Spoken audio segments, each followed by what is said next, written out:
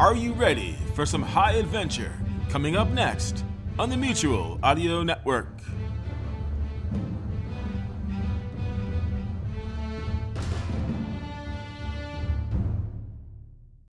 The following audio drama is rated PG for parental guidance recommended. The Mysteries of Dr. John Thorndyke. Thorndyke is the original fictional forensic detective from the early 1900s, using science to aid the art of detection, to bring criminals to justice. This time, presenting The New Jersey Sphinx, written by R. Austin Freeman, adapted for radio by Heather Elliott. Well, Jervis, what have you left to do on the Lester case? Oh, Thorndyke, the final report is at the bookshop to be bound. I'm to pick it up this afternoon. Ah, good. Now, what about, Look at that man ahead! Oh my goodness, he seems to be in trouble. An accident, perhaps. Sir, can you tell me where to find a doctor? I'm a medical man, so is my friend here. Well, come with me quickly. A most dreadful thing has happened. Now, try to calm yourself a little and tell us what happened. My cousin. Just now, I went into his room and found him on the floor, staring at the ceiling and blowing like this. I called his name, shook him. Nothing.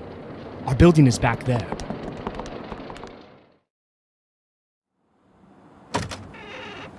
There. Check his pulse, Jervis. Shallow breaths. Pulse faint. Flickering. Gone. He must have burst one of the large arteries. Apparently, though unexpected at his age. But wait, what's this? A few drops of blood in his ear. See how his neck moves. There's a fracture at the base of the skull and quite distinct signs of contusion of the scalp. Can you throw any light on this? What, me? I don't understand. What does it mean? It means he's received a heavy blow on his head. There was a man visiting here. Shortest gentleman with a dark suit and a hard felt hat. Do you have any idea who it was? None. I caught just a glimpse of them coming up the stairs. My room is across the hall. Couldn't hear anything they were saying. About 15 minutes later, I heard the door open and shut and someone leaving quietly. What then? I was writing a letter at the time, so once I finished, I came over here to find out who the visitor was.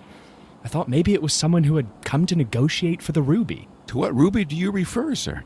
The great ruby. But of course you are not aware. His belt. He wears a leather belt under his shirt with pockets. Forgive me, my cousin. Gone? All his pockets are empty. How little would it signify? But you, dearest cousin, like a brother to me, you are gone too. This wretch must die. This sordid brute who has crushed out a precious life like one would carelessly crush a fly, and just for the sake of a crystal. He must die if I have to follow him to strangle him with my own hands. I sympathize with you, sir. If you think that your cousin has been murdered for robbery, the murderer's life is already forfeited. The fact of murder will be determined by proper inquiry. In the meanwhile, we have to ascertain who this unknown man is and what happened while he was with your cousin. But the man disappeared. What can we do? Let's look around and see if we can judge what happened in the room. What, for instance, is this? It's the little bag in which my cousin carried the ruby. He must have removed it himself from his belt. The ruby didn't drop by chance? Nothing I can see over here. Or over here. It's gone. Of course it's gone. The murderous villain. All I've found is a hat on the floor under the table over there. Whose hat is that? Is it not your cousin's? The great ruby. But of course you are not aware. His belt. He wears a leather belt under his shirt with pockets. Forgive me, my cousin. If it is, this is a most important fact. Important in two respects. Could you let me see your hat, sir? Certainly. It's in my room across the hall. Excuse me a moment. Jervis, tell me when he returns. What are you doing? Trying this hat on the deceased. There. Is at least a practical fit, which is of some significance. He's coming back. My hat. Thank you, sir. You know, they are quite similar. Both black, hard felt hats in the bowler shape. Good quality. Similar wear and tear. Indeed, but see this. The insides are quite different. Well, my cousin's hat has white silk lining and his initials, just as I said. And this other one is unlined. It seems fairly obvious to me. Both men placed their hats crown upwards on the table. In some way, perhaps during a struggle, the visitor's hat was knocked down and rolled under the table. The stranger then picked up the only hat visible and left. I should think he would notice that it felt different. Not necessarily. If anything, he probably assumed it was the wrong way around. Remember, he would be extremely hurried and agitated. Once he left the house, he would not dare take the risk of returning, though no doubt he realizes the gravity of the mistake. Indeed, precisely. Now, Mr. Baramji. Clarence Baramji. Mr. Baramji, would you mind giving us a few particulars about this missing ruby? Yes. Come over to my room and I'll tell you about it. But first I want to lay my poor cousin decently upon his bed. I think the body ought not be moved until the police have seen it. Perhaps you are right, though it seems callous to leave him laying there.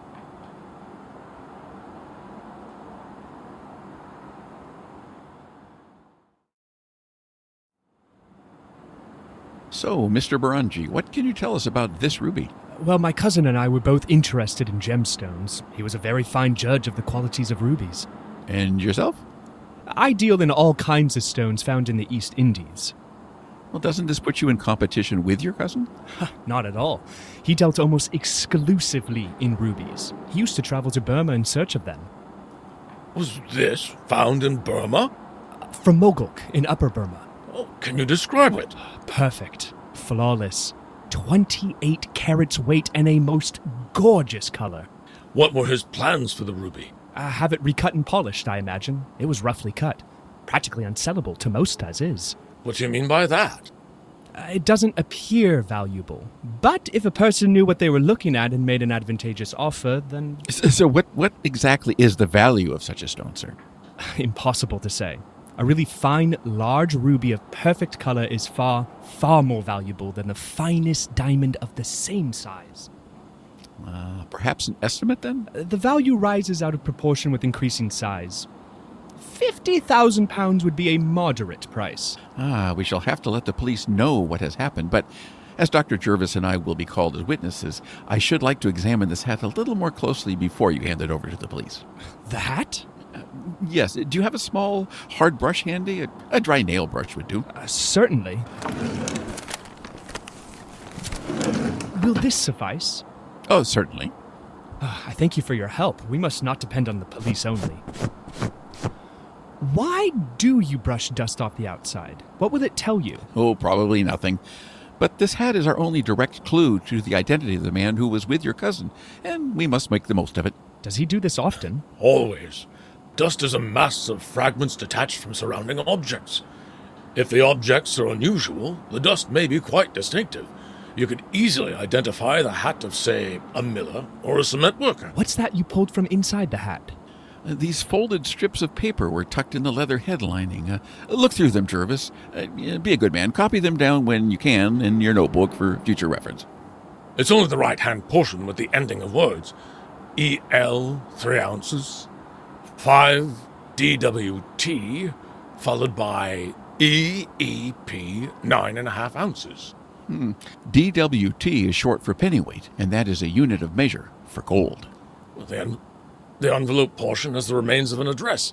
One line ends with N, the second, Don, WC. Here, I folded a makeshift pouch to transport the dust back to the lab. May I be permitted to call on you and hear what sort of information you were able to gather from the dust and these paper scraps? Of course. I would imagine the police will be here shortly. We'll give them the facts and then head home to start our own investigation. Back so soon, Jervis? Unless his report is bound and ready. I've been thinking about the ruby and this dead man all afternoon. If the police have no more information than we have, they won't have much to go on. No, that's true. But remember, this crime is not an isolated one. It's the fourth of practically the same kind in the last 6 months. I understand the police have some kind of information, though it can't be worth much since no arrest has been made. You think the accidental exchange of hats holds evidence? I do. In the first place, it suggests a hurried departure, which seems to connect the missing man with the crime. Remember, he's also wearing the dead man's hat. He's not likely to continue wearing it. No. Still, it may be seen and furnish a clue. We know the hat fits him fairly well, and we know its size, so we know the size of his head. Finally, we have the man's own hat. I don't fancy the police will get much information from that. Probably not. Yet it offered 2 or 3 interesting suggestions, as you've probably observed. It made no suggestions whatever to me. Then I can only recommend you to recall our simple inspection and consider the significance of what we found. I have nothing. But clearly you do. You have examined the dust, I see. Does it throw any fresh light on the case? Sadly, very little. There are a few hairs on the inside. The bulk is just common dust, although the sample from the outside of the hat shows minute traces of lead oxide. What do you make of that, Jervis? Oh, the man could be a plumber or a painter. Either is possible and worth considering. But you don't think so. You've obviously consulted all of the post office directories from the whole of London. There's 5 laid out on a table over there. What did you find out from the hairs inside the hat? Well, both are lightish brown, and one of the atrophic exclamation mark type that one finds at the edges of bald patches. So we're looking for a man who may have a balding spot. And wears a hat.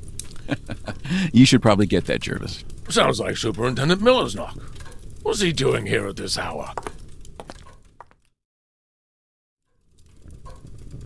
Good evening, Dr. Jervis and Dr. Thorndyke.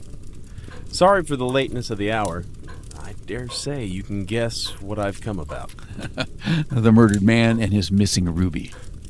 Yes, I was sent to look into this Baramji case, and in giving me the facts, he said he'd been to see you. Mr. Kambata sends his regards. He's been retained by Baramji. I hear you've examined the missing man's hat. Well, so have I. And I don't mind telling you, I could learn nothing from it. I haven't learned much myself. But you've picked up something, if it is only a hint. Tell me, what is your current premise? Well, the New Jersey Sphinx. But we haven't got anything on him. Oh, have you taken to calling criminals by the sensationalized names the papers give? Oh, come now, Miller, be reasonable. He's bold, wary, plays a lone hand, and he sticks at nothing. He has no accomplices, and he kills every time. There is reason to believe he's behind the other robberies. Wasn't he operating in New York City? Dodged them. Took a steamer to London. The American police only got near him once, and that once gives us the only clue we have. Fingerprints, I expect? Yes, and very poor ones, too.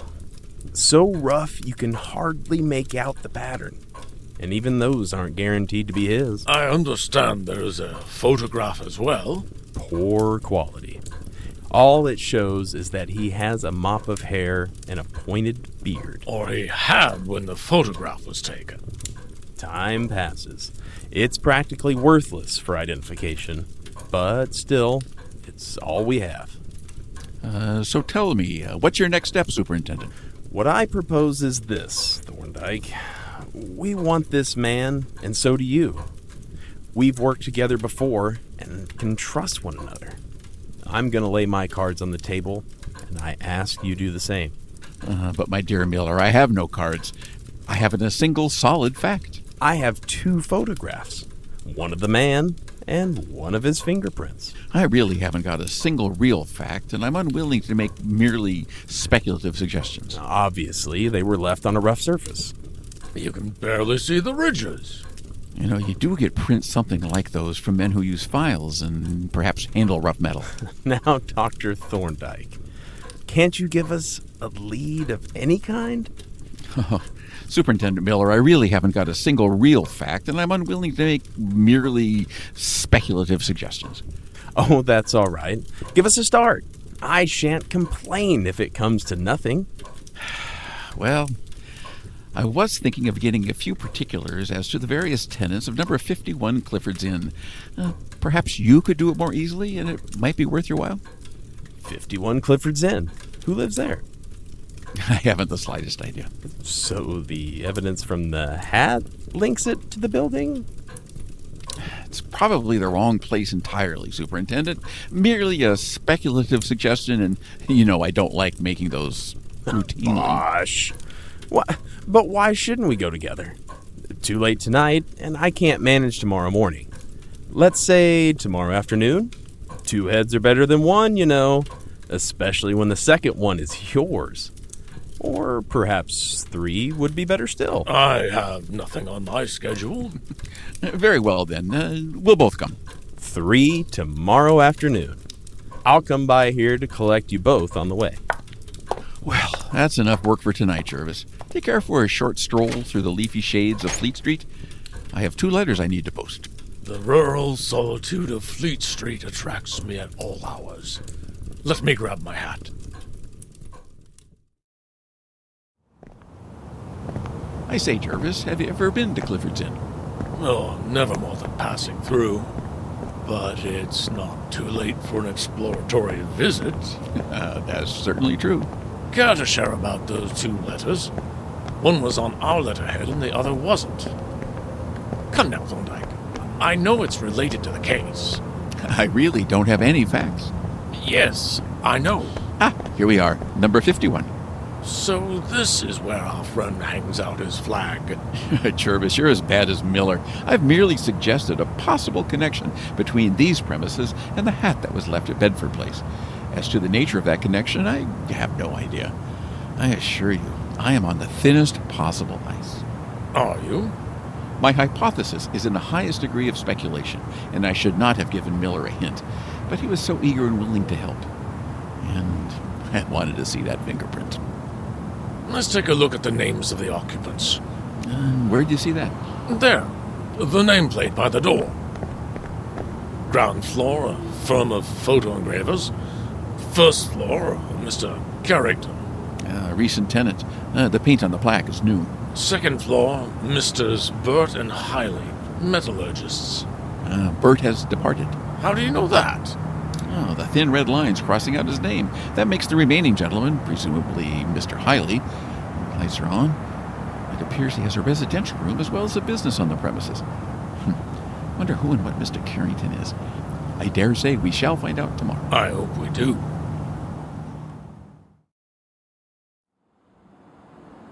Well, Jervis, the superintendent should be along shortly. Would you like me to carry that bag? If you wish. Jervis, take a peek inside. Is that quartz in there? Have we extended our activities into mineralogy? The strategic uses of quartz pieces will develop in due course, I promise. Aside from breaking windows with them? Aside from that, naturally, reflect on possible peaceful uses for the time being. Look, Miller's here. I just saw him pass the window. What is your plan to get into the building?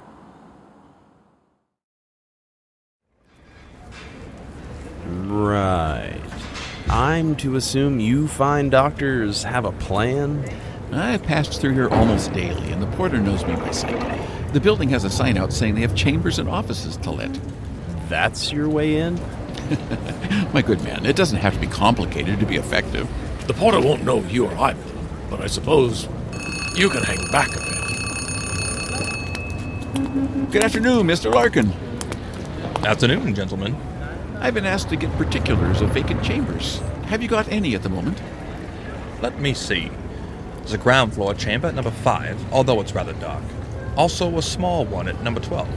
And then there is... oh yes, there's a good first floor set at number 51. They wouldn't have been vacant except that Mr. Carrington, the tenant, had suddenly gone abroad. I had a letter from him this morning with his key in it. Funny letter, too. Huh. In what way is the letter funny? See for yourself. Dear sir, I am giving up my chambers at number 51 as I have been suddenly called abroad. I enclose the key, but am not troubling you with the rent.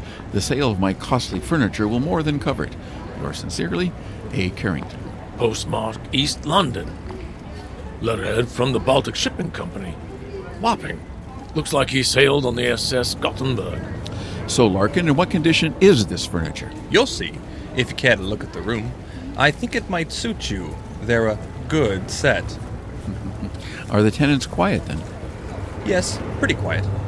There's a metallurgist overhead, Hiley. Used to be Burt and Hiley, but Burt has gone to the city. I don't think Hiley does much business now. You know, I think I used to meet Hiley sometimes. He's a rather tall, dark man, isn't he? No, that would have been Burt.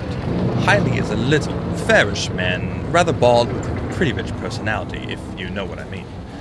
That may account for the falling off of the business. Hadn't we better have a look at the rooms?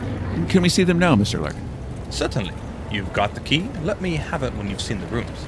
And whatever you do, be careful of the furniture.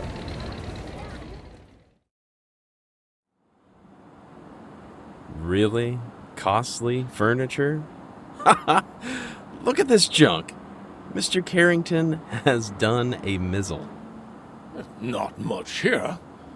An old battered Windsor chair, kitchen table, dilapidated deck chair. There's only a camp bed without sheets, a water pail, and a hand-washing basin here in the bedroom.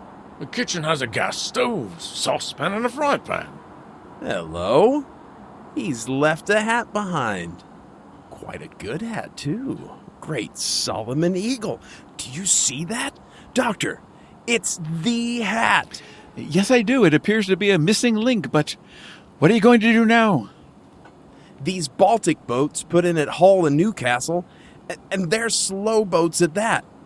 I'll wire Newcastle to have the ship detained and take Inspector Badger down to make the arrest. I owe you 1,000 thanks for your valuable tip. Miller should have gotten a description of the man and some further particulars before leaving. Yes. He would have much better have waited until you finished talking with the porter.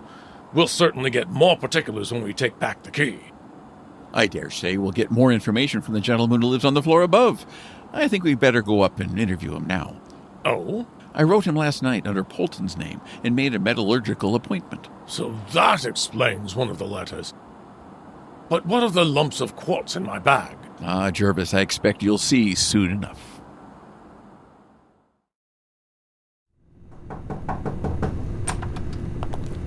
How do you do, Mr. Hiley? You got my letter, I suppose?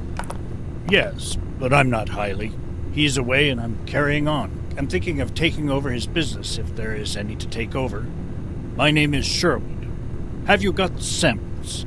Oh, yes, of course. Let me have them. Here. This stuff doesn't seem to contain much gold, but we shall see when we make the assessment. What do you think of this one? This looks more hopeful. Rather rich, in fact. You're mighty interested in that kiln, Mr. Polton. Something catch your eye? Fascinating equipment, don't you think? 2 keel-pull furnaces and a kiln. Stop! I don't want you wandering around my shop and touching my supplies. But they're interesting. I mean, take this dish, for example. Put that down, Polton. Do you hear? Drop it. Oh, if you insist, I'm sorry. Get away from the pieces. And why might you have a human tooth in your ashes? Gone! Back away, or I'll drop you right now. Jervis, block the door. Who are... You've pinned him, Thorndyke. Well, what the hell do you think you're doing? I haven't done anything. You threatened to kill my colleague. See if you can find some cord, Jervis, and grab that pistol off the floor. I want him tied up good, if we can, right now. We'll let Superintendent Miller sort out the charges. I'm sure there's a reasonable explanation for finding a human tooth in the broken bits of your It was in the ashes when I got here. I'm a metallurgist. Ha! If you're a metallurgist, I'm a dock worker. Any schoolboy would know, Mr. Sherwood, that I handed you pieces of quartz. You're a fake. He's tied securely now. You're not cops. You can't hold me. Get your hands off me. Once I'm done looking for a rather large ruby that I suspect you have on your person, and there it is. I have Baramji's ruby. I'll pop out and telegraph Superintendent Miller to come back. Good. I would like him to get credit for this.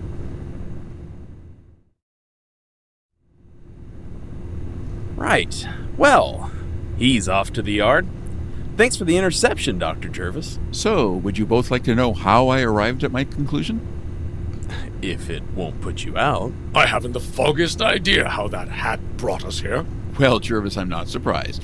The initial clue of the hat was actually the weakest link in the damning chain. But it was the starting point. It was that. The hat clearly had more than one owner. No man would buy a new hat that fitted so badly as to need all that extra padding tucked inside. Well, were the slips of paper used as packing helpful? Their arrangement suggested that the hat had originally belonged to a man with a short head. What did it suggest about the current wearer? That he is a long-headed man wearing a hat that does not fit his own head. That's all? I wear hats. I know how padding works. Was the paper inside useful in any other way? Looked like gibberish to me. Oh, quite hardly gibberish. It was quite helpful in narrowing down the location. One strip appeared to be from an envelope. Very few streets ending with INN, in, remain in West Central London. Incomprehensible.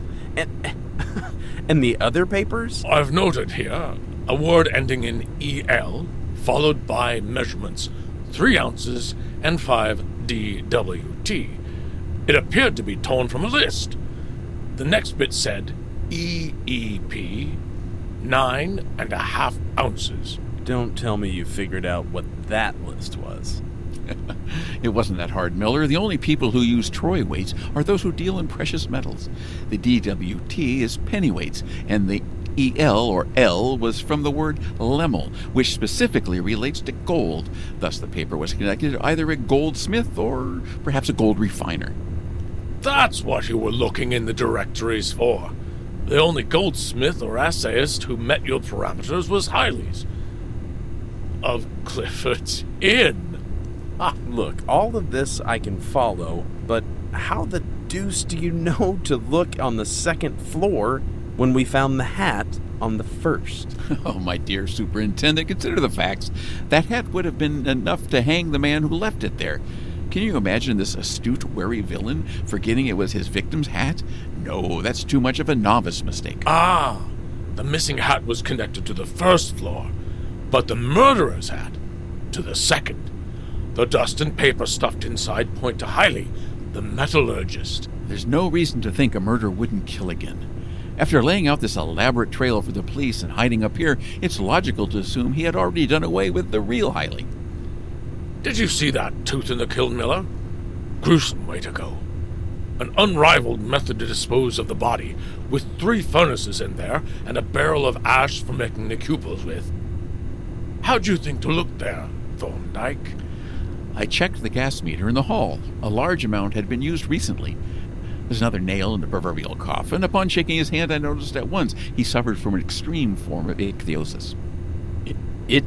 What? Ichthyosis. Dry, scaly skin. That explains why his fingerprints were so broken and hard to define. Right. So you've explained the hat and the fingerprint, but how did you know he wasn't Hiley?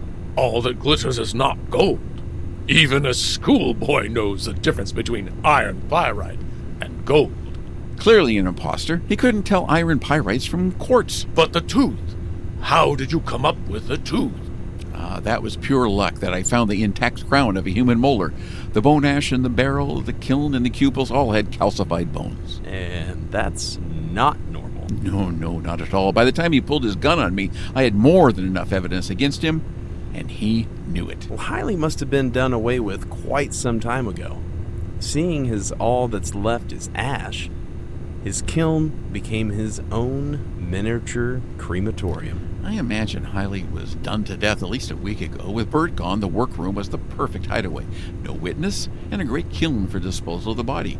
He could easily create a false disappearance, and you know how convincing that was, don't you, Miller? Yes?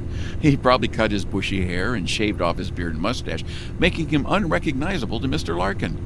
All he had to do after that was tip off the police to Mr. Carrington's supposed disappearance, then stroll away unrecognized on a boat to the continent. When do you suppose the killer moved into the rooms? And how does the deceased Mr. Baramji fit into this scheme? I suspect our killer moved into the rooms last night. The robbery and murder of Mr. Baramji would have been executed on prior information that he had. With a plan like that, the police wouldn't have arrived at number 51 Clifford's Inn for another week at least. Enough time would have passed to assume the Sphinx had made good on his escape to one of the Baltic ports. Did you get a name from the killer? Cornelius Barnett. The boys down at the yard are contacting American police for confirmation, but I think we have our New Jersey Sphinx. Well then, case closed, Superintendent Miller. I turn over to you the catalyst for this victory, Baramji's ruby. The other Mr. Baramji will be pleased to know you've succeeded in both finding the killer and retrieving the gem. And on behalf of Scotland Yard, we thank you. You sound relieved. I've had a bit of pressure on this one. While at the yard giving his account of the murder, Baramji threatened to personally hunt down and kill the killer if we didn't catch him first. He said as much to us at the hotel yesterday. And I believe he would have. So, who has the key to the room? I took it as evidence. Right then. We'll leave it to you to wrap up your case. How does tea sound, Jervis? I'm famished. The Mysteries of Dr. John Thorndyke. Written by R. Austin Freeman. Adapted for radio by Heather Elliott. Starring Dave Johnson as Dr. John Thorndyke. Roy Nessel as Dr. Christopher Jervis. Also in the cast were Nathaniel Fleming as Clarence Baramji, William Mask as Superintendent Miller, Travis Remy as Peter Larkin, Bob Helling as Cornelius Barnett. I'm your announcer, Ryan Barker. Sound design and dialogue editing, Jay Charles. Produced by Joseph C. McGuire. With financial support from Kim Abbey, members of the RTP Repertory Company, and Soundly, the sound effects platform. You can find this and other series at podcastplayhouse.org or wherever you get podcasts. This was a Radio Theater Project presentation.